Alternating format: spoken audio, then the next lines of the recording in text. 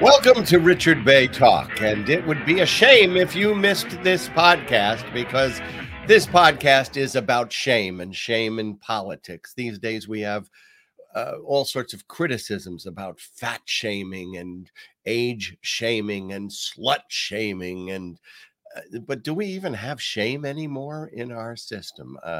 That's one of the things we'll be talking about. Okay, there are two kinds of shame. One would be one that's imposed upon by society, like in Game of Thrones when they shaved the queen's head and threw dung at her while she marched through the crowd, or in the American tradition, the Scarlet Letter, the young girl who was shamed and had to wear an A everywhere she went for adultery. And then there is internal shame you feel because you have a conscience.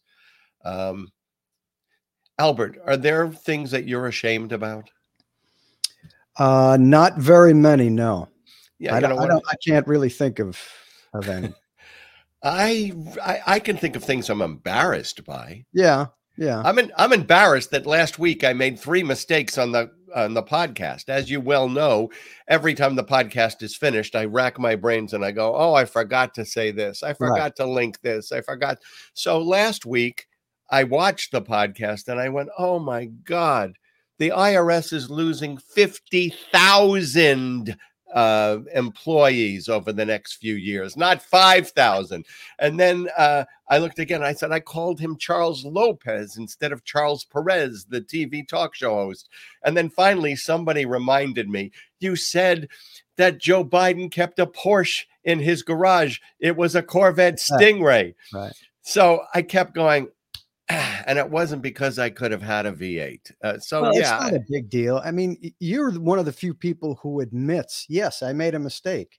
When you make a mistake, well, that's true. Maybe so that's fine. You shouldn't be embarrassed or shamed about any of it because you realize you're a regular person who makes mistakes. That's true. I'm not ashamed. I'm just embarrassed. Now, someone who seems to have no shame is George Santos. Now, George Santos, you know it already. He's lied about everything. He lied about where he went to college, what he did in college. He played volleyball. He had knee replacements. He lied about his mother dying on 9/11 in the Twin Towers. She wasn't even in the country. And recently, the latest scandal about George Santos is that he was a drag performer in Brazil. And he denied it at first. Never happened. No, it's not me in those pictures. No, those people who say that I was there don't know what they're talking about. Well, he finally admitted it. Let's take a look at that clip. All check and carry on. Yes, sir. Classified. I'm not on the committee speaker. Look, guys. I wish you guys well. I'm going to go in an elevator, and I'm going to go to my car, and I'm going to go home. So. Not a drag queen in Brazil, guys. I was young, and I had fun at a festival. Oh, he was young, and he had fun at a festival, dressing in drag. So he's admitted it. Now, before this, when he lied about his Jewish ancestry, that is, I think it's his grandparents had fled Hitler from Europe because they were Jewish. When that was pointed out, it was not true. He said, I never said I was Jewish. I said I was Jew-ish. So now he's admitting that he's not a drag queen. He was just drag queen-ish, I guess. Frankly, I wish George Santos would dress in drag and go to Congress dressed in drag. He could really give Kristen Sinema a run for her money for most outrageous outfit in the Congress. It's pretty obvious this guy has no conscience. He stole money from people. He stole money from a vet who was trying to save his dog from cancer. He stole money from his roommate. He's wanted for passing bad checks. In order to have shame, you have to have a conscience. And it's pretty obvious that he doesn't. Now, I'm going to go back to this clip because it's a famous statement that occurred in Congress about a man who also had no shame. It was Joseph McCarthy. who had made all sorts of attacks and allegations about other members of the government and people in the State Department. And when there was a congressional hearing, Joseph Welch, who was running the hearing, uttered these famous words. Look, you've done enough. Have you no sense of decency, sir? At long last, have you left no sense of decency? All right. So people and historians pretty much believe that was the end of Joseph McCarthy's run as a man without a conscience and lying and doing damage to other human beings. They couldn't remove him, but they voted 65-22 to condemn him in the Senate. And whenever he would enter a room, senators would walk away. He was isolated from everyone. Plus, he was stripped of his committee assignments. Now, why can't they do the same thing to Santos? In the end, yes, Joe McCarthy remained in the Senate for 3 more years because they couldn't kick him out. He hadn't broken the law, just like Santos. But they could do what they did to Joe McCarthy if they had any shame in the Republican Party. Actually, Joseph Welch went on to be nominated for an Emmy. He played a lawyer in the movie Anatomy of a Murder with Jimmy Stewart later on, and not an Emmy. He was a Best Supporting Actor at the Golden Globes, which I guess isn't as prestigious. And he died in 1960. Now, Joe McCarthy died of cirrhosis of the liver. He was a chronic drunk. And, he died, I think, before his term ended. So anyway, there's an old saying that there's Irish shame and Jewish guilt. And considering that my mother was an Irish Catholic and my father was Jewish, I probably have both. Now, the last president didn't seem to have a conscience that would create a sense of shame. Whenever he attacked people, whenever he lied about this, 10,000 lies is what one of the headlines said. I think it was even more than that. But David Brooks said, George Santos is just a farcical version of where Donald Trump has taken the Republican Party. It's into a land of unreality, a land of constant lies and never any corrections for them. But, we're all worried about George Santos, but Herschel Walker lied about his college. He lied about his police work. He lied even about the number of children he had. And yet the Republicans stood by him. And, they didn't seem to care about all the lies. I mean, you have that Elizabeth Holmes in Theranos, who had a machine that did nothing and built people out of $1 billion. I mean, don't you think that you would be thinking every day? I think every day about what I said wrong in last week's podcast. But if you were bilking people out of $1 billion, don't you think every day of your life you would be like this? Oh, is anybody going to find out? Or if you lied about everything in your resume, don't you think, oh, someday they're going to find out that I'm a big liar? Yes, they will. But you get to the point of it because you talk about shame, and shame is the biggest motivator to hide things. It's the thing we want to avoid at all cost, and that's what kept her going. She didn't want the shame of being found out. But she had to anticipate that someday Certainly. People were going to say, "Hey, this is a piece of junk. It doesn't work," right? Well, I guess she was hoping, but the shame got her. I think it's a fantastical thing. I think there are people who either are born or they develop and they grow up without a conscience. Sociopaths. Yeah, and we just elected one president for the last term. Yeah. Now, it's different than just lying. I think, but it's not caring. There are people who have been shamed or caught in lying, but there was one psychologist who said this. He had a conversation with people who knew Trump pretty well, and he said it was like being with an entity who was playing the role of Donald Trump, and that he had no sense of continuity in what he was saying. He was so immersed in whatever dominance battle he was fighting at the moment.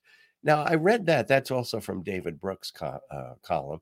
And I thought, my God, that's always what I thought about Sean Hannity. Now, I worked with Sean Hannity. I shared a studio with him every night. He would walk to Fox News and I would walk home. And we were both in the same direction. So we would spend, 45 minutes most nights talking to each other. And I always thought, there is no center to this man. He's like a shark. He has his mouth open, and whatever is in his way, he just devours it. And it's funny because over the years, Sean Hannity would have liberals on the show or Democrats, and he would say, "Don't you have a soul? Have you no soul?" And ironically, that's the way I felt about Sean. It's not like I really disliked him. It's just that was what he was like. He would say anything. He would do anything. Now, we're all Joe Biden has made some big mistakes with the documents that were found. He said, "I have no regrets." He said, "There's no there." I mean, at least he should have stepped out and said, "I'm embarrassed that this happened." He should be. Even if he had nothing to do with it, he should be ashamed of what's happening because of how we dealt with Donald Trump. But Republicans, especially the Mike Turner, who's the chairman of the Intelligence Committee, was on the morning shows this Sunday. And they all excuse Trump and then create these fantastical stories about Biden and China and the Biden business family. Take a look at this. This is Face the Nation. Why did the president have these documents? Who did he show them to him? And is it connected to the Biden family businesses? Well, the differences, of course, too. I want to talk about the Biden situation, but just to clarify, when you reference President Trump, there were 300 classified documents. There was a warrant. There was refusal to comply in terms of handing things over. And the White House and the president's lawyer are pointing out that in the case of Biden, he granted permission, and this was consensual for the DOJ to come in and search. Does the fact that the Justice Department conducted the search signify anything more to you? And do you have any insight into the sensitivity of the documents? Sure, absolutely. I think this looks more like a cover-up than an investigation. Do you have any facts to back up your allegations that he was hoarding things in terms of intention to take classified material versus it's been characterized that it was somehow accidental? Do you have any insight into what these materials were? Well, they didn't fly to his home without him. They went on a train with him from his Senate offices and then in boxes that he was in charge of. Senator Turner, chairman of the new House Intelligence Committee. I didn't hear an answer to that last question. Do you have any evidence? He didn't answer that question. And as for connections between these documents and the Biden business family, I mean, come on. Trump is a businessman. The Trump organization is a corrupt business, as we found out in a New York court last week. We do know one thing you won't find on Hunter Biden's laptop is $2 billion from Saudi Arabia that was given to Jared Kushner. One thing you won't find on Hunter Biden's laptop are 16 patents that were given to Ivanka while her father was negotiating a trade deal with China. Now, this is what Congressman Mike Turner had to say when the documents were found at Mar-a-Lago. Very different analysis. Take a look at this. The archivist, they don't cite the intelligence community. They don't cite the director of CIA, Department of Defense, or even the director of national intelligence as opining that these documents or this situation is a national security threat. they cite the archivist. So this sounds more like a bookkeeping issue than it is of a national security threat. As we all know, Donald Trump has more classified information in his head than he's likely to have in his desk. If this turns out to be, merely a clerical issue that the president, in effect, checked out books too long from the archivist, then this clearly is a political attack on the president of the United States. I think also this raises the issue of the archivist doesn't get to decide what's classified. Just because something is labeled classified doesn't mean it is. Well, is that also true for Joe Biden, Congressman Turner? Donald Trump was like taking out library books and keeping them too long, past the return date. Right. Donald Trump was only a clerical error. But with Joe Biden, it's a vast conspiracy. Now, if a person had a conscience, wouldn't you think that the possession of these documents is equally bad, even though the way you dealt with returning the documents was not equally bad? So on the Sunday shows, you had several Democrats who said just that. Dick Durbin, he's the second highest Democratic member in the Senate, said, Biden should be embarrassed by this situation. Let's be honest about it. When that information is found, it diminishes the stature of any person who is in possession of it because it's not supposed to happen. The elected official bears the responsibility ultimately. Joe Manchin, who is a Democratic senator from West Virginia, said, Biden should have a lot of regrets. You might as well say, listen, he's irresponsible. So you have Democrats coming out saying, yes, the possession of these documents is equal, in I guess, illegality.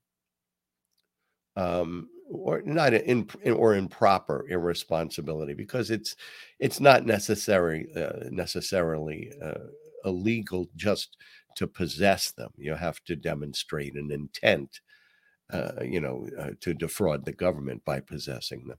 But that they're both very serious issues, while Republicans seem to have a different opinion when it comes to Biden and when it comes to Trump. Now, there are special counsels, I should say, that have been appointed to investigate both Trump and Biden. So there's equality there. Biden asked for the FBI to come to his house and search it, and they found 6 more documents. Yes, it was a 13-hour search of his house. I guess Mar-a-Lago, which is much larger, was about the same. So they've both been searched. They both had special counsels. You want to know something I found out this week? That every president, including Nixon, since 1973, every presidential administration has had an investigation by either a special counsel or a special prosecutor, except one. Do you know who that one? Do you know who that one president is, Albert? Take a guess. I don't know. If Trump? No, he had a. Oh no, special counsel. You said, right? Yeah. Who's that one president? W? No, Barack Obama. Barack Obama. Right. I thought it was going to be a sneak attack here with a Republican getting getting on that one. Okay. Well, they're not too happy about the special counsel who was chosen to investigate Trump, to investigate Biden, even though he was appointed by Donald Trump, even though he worked for Wray, who's the head of the FBI, appointed by Trump. I mean, there's just no satisfying them. And when it comes to having shame, Governor Ron DeSantis of Florida hit a doubleheader this week.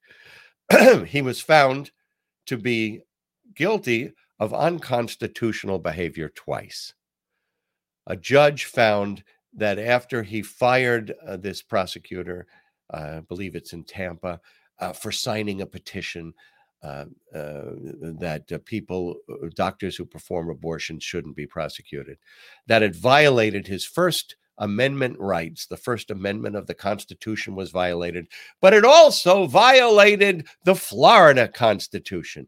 Now, Ron DeSantis doesn't care about the law, as he demonstrated when he took asylum seekers from Texas and flew them to Martha's Vineyard, even though the law states specifically that the money that he used, which incidentally was COVID relief money from the federal government, the law says specifically that it's to be used to remove illegal aliens from Florida. So he didn't care about the law, the letter of the law, the the textualism of the law.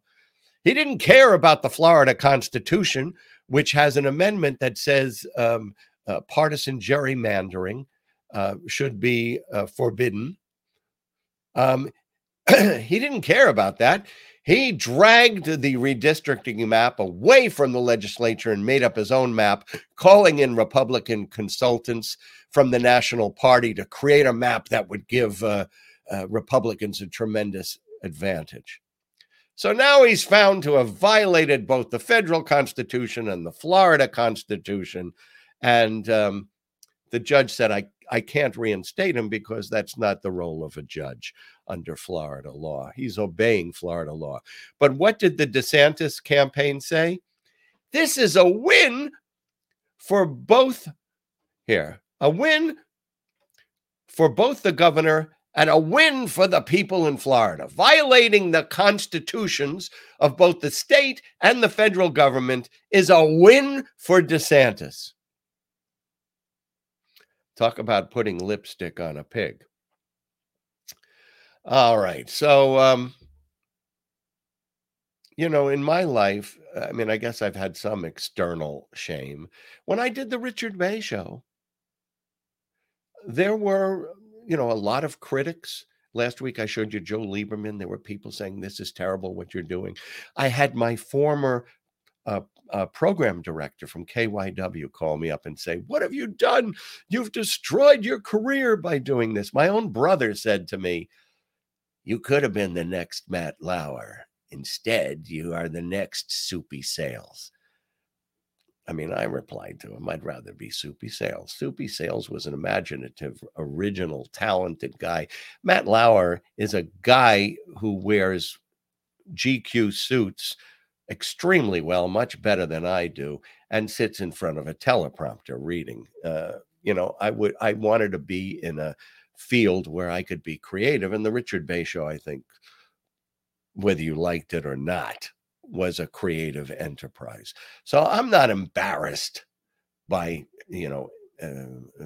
by the Richard Bay show. Yeah, I did serious interviews with politicians and movie stars and newsmakers. And then I did something that was silly and funny. Just as if I was in the theater, I could play the tragedy of Macbeth. And I did play in a lot of Shakespeare. And I could also do a comedy, a silly comedy. So if anything, I'm proud that I could have done both of those things in the course of my career. Now, last week we had an interview 2 weeks ago, it was Richard Harris, who talked about some regrets. But today, some of his comments fit in with this whole idea of shame. In 1967, Richard Harris made a movie with Doris Day. It was called Caprice. And, well, take a look at the promo for it. Now, just try it. It's nice and comfortable. Christopher, you're rushing me. I always wait at least an hour after eating. Caprice, a whimsical perfume.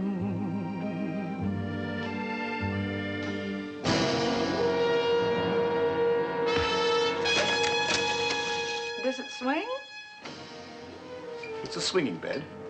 And it swings Doris Day and Richard Harris into a whirlpool of color, danger, and love. Caprice, Oh boy, doesn't that take you back to the 1960s? Doris Day coyly saying, "Oh, I never do it, until an hour after eating." Like, we don't know what she's talking about.